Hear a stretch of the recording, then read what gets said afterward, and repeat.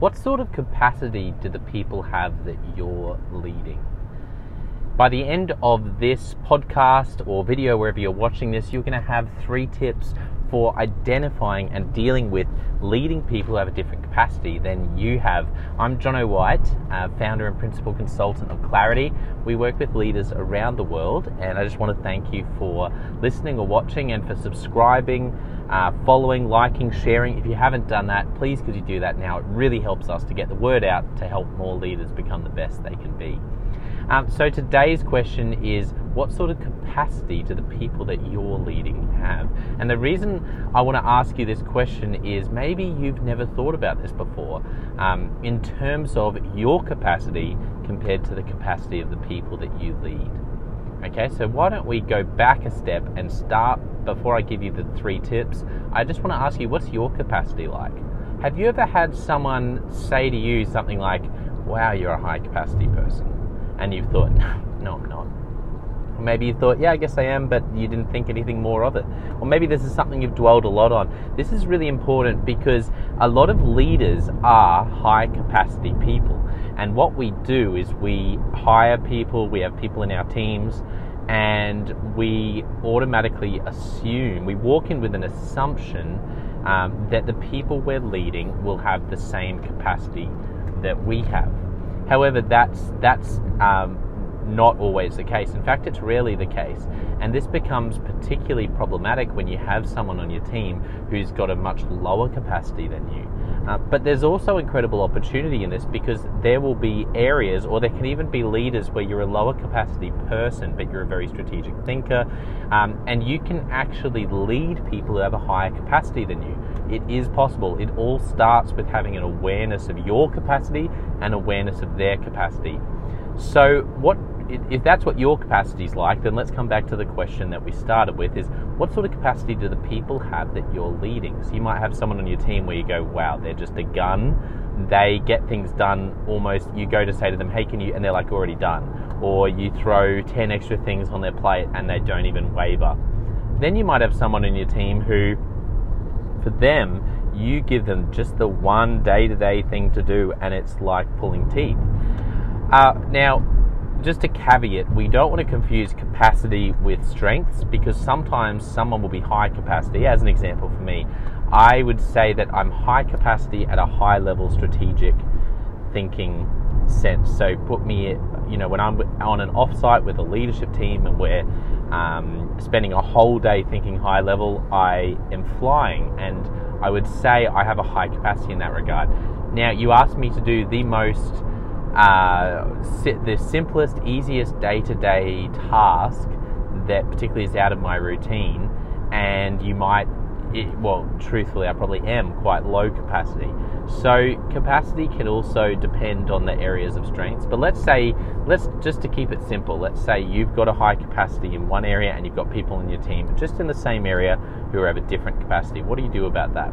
Well, the first thing is that you change your expectations.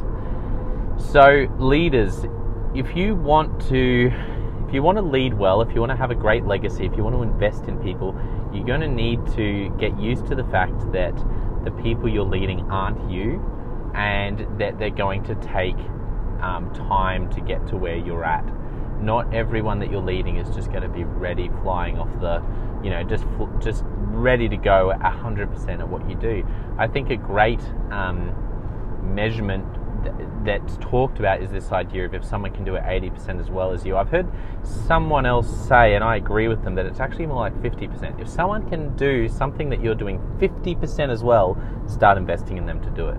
Because as you invest in them, as you train them up, you can grow them towards the 100%, but this is where capacity comes in. You might need to change your expectations. You might have a 50%er on your team, and you've been frustrated for 3 months because you were doing something at your 100% level and you feel like they're doing it at 50%, and you're frustrated, and it's all sort of coming to a bit of a battle, and you're just really losing sleep over it, and it's just wasting a lot of your time.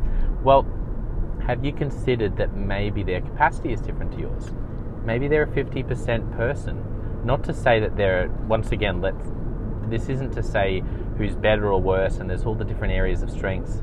that can affect this. But sometimes it's just helpful to go, wow, okay, maybe they're at their capacity. For me, if I was in their shoes, I'd be at half capacity, which is why I'm pushing them to produce more. But what if they're at their full capacity?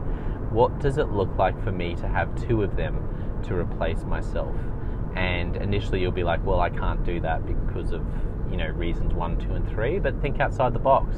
You might have to think outside the box, or you're going to need to look for someone who can do that at 100% capacity, which sounds like an easy fix, but sometimes can actually be the hardest solution, because if you're a very high capacity person, there may not be many people who have the same capacity as you, and if they do have the same capacity, they might be out there running their own things as well.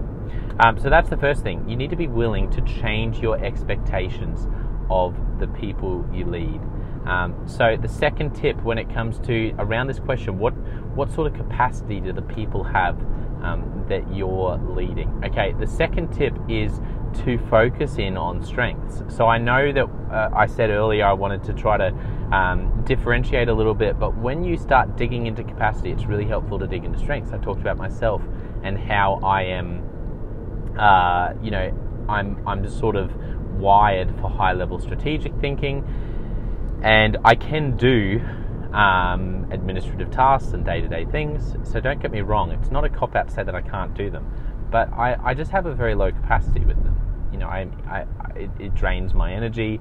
I'm not very efficient, and so for me, if someone was leading me and they're expecting me to really, so say they're a gun in administrative day-to-day and they want to pass that on to me, you can see how all of a sudden you've just got a recipe for disaster, because that's not how I'm wired.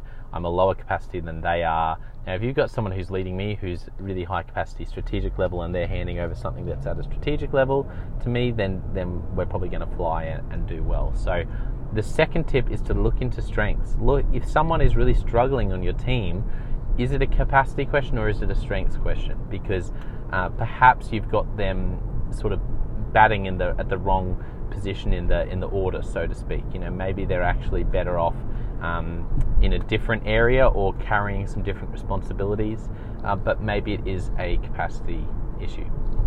And the third thing, the third tip that I want to say is I want you to get used to having to hire multiple people to replace yourself in one area.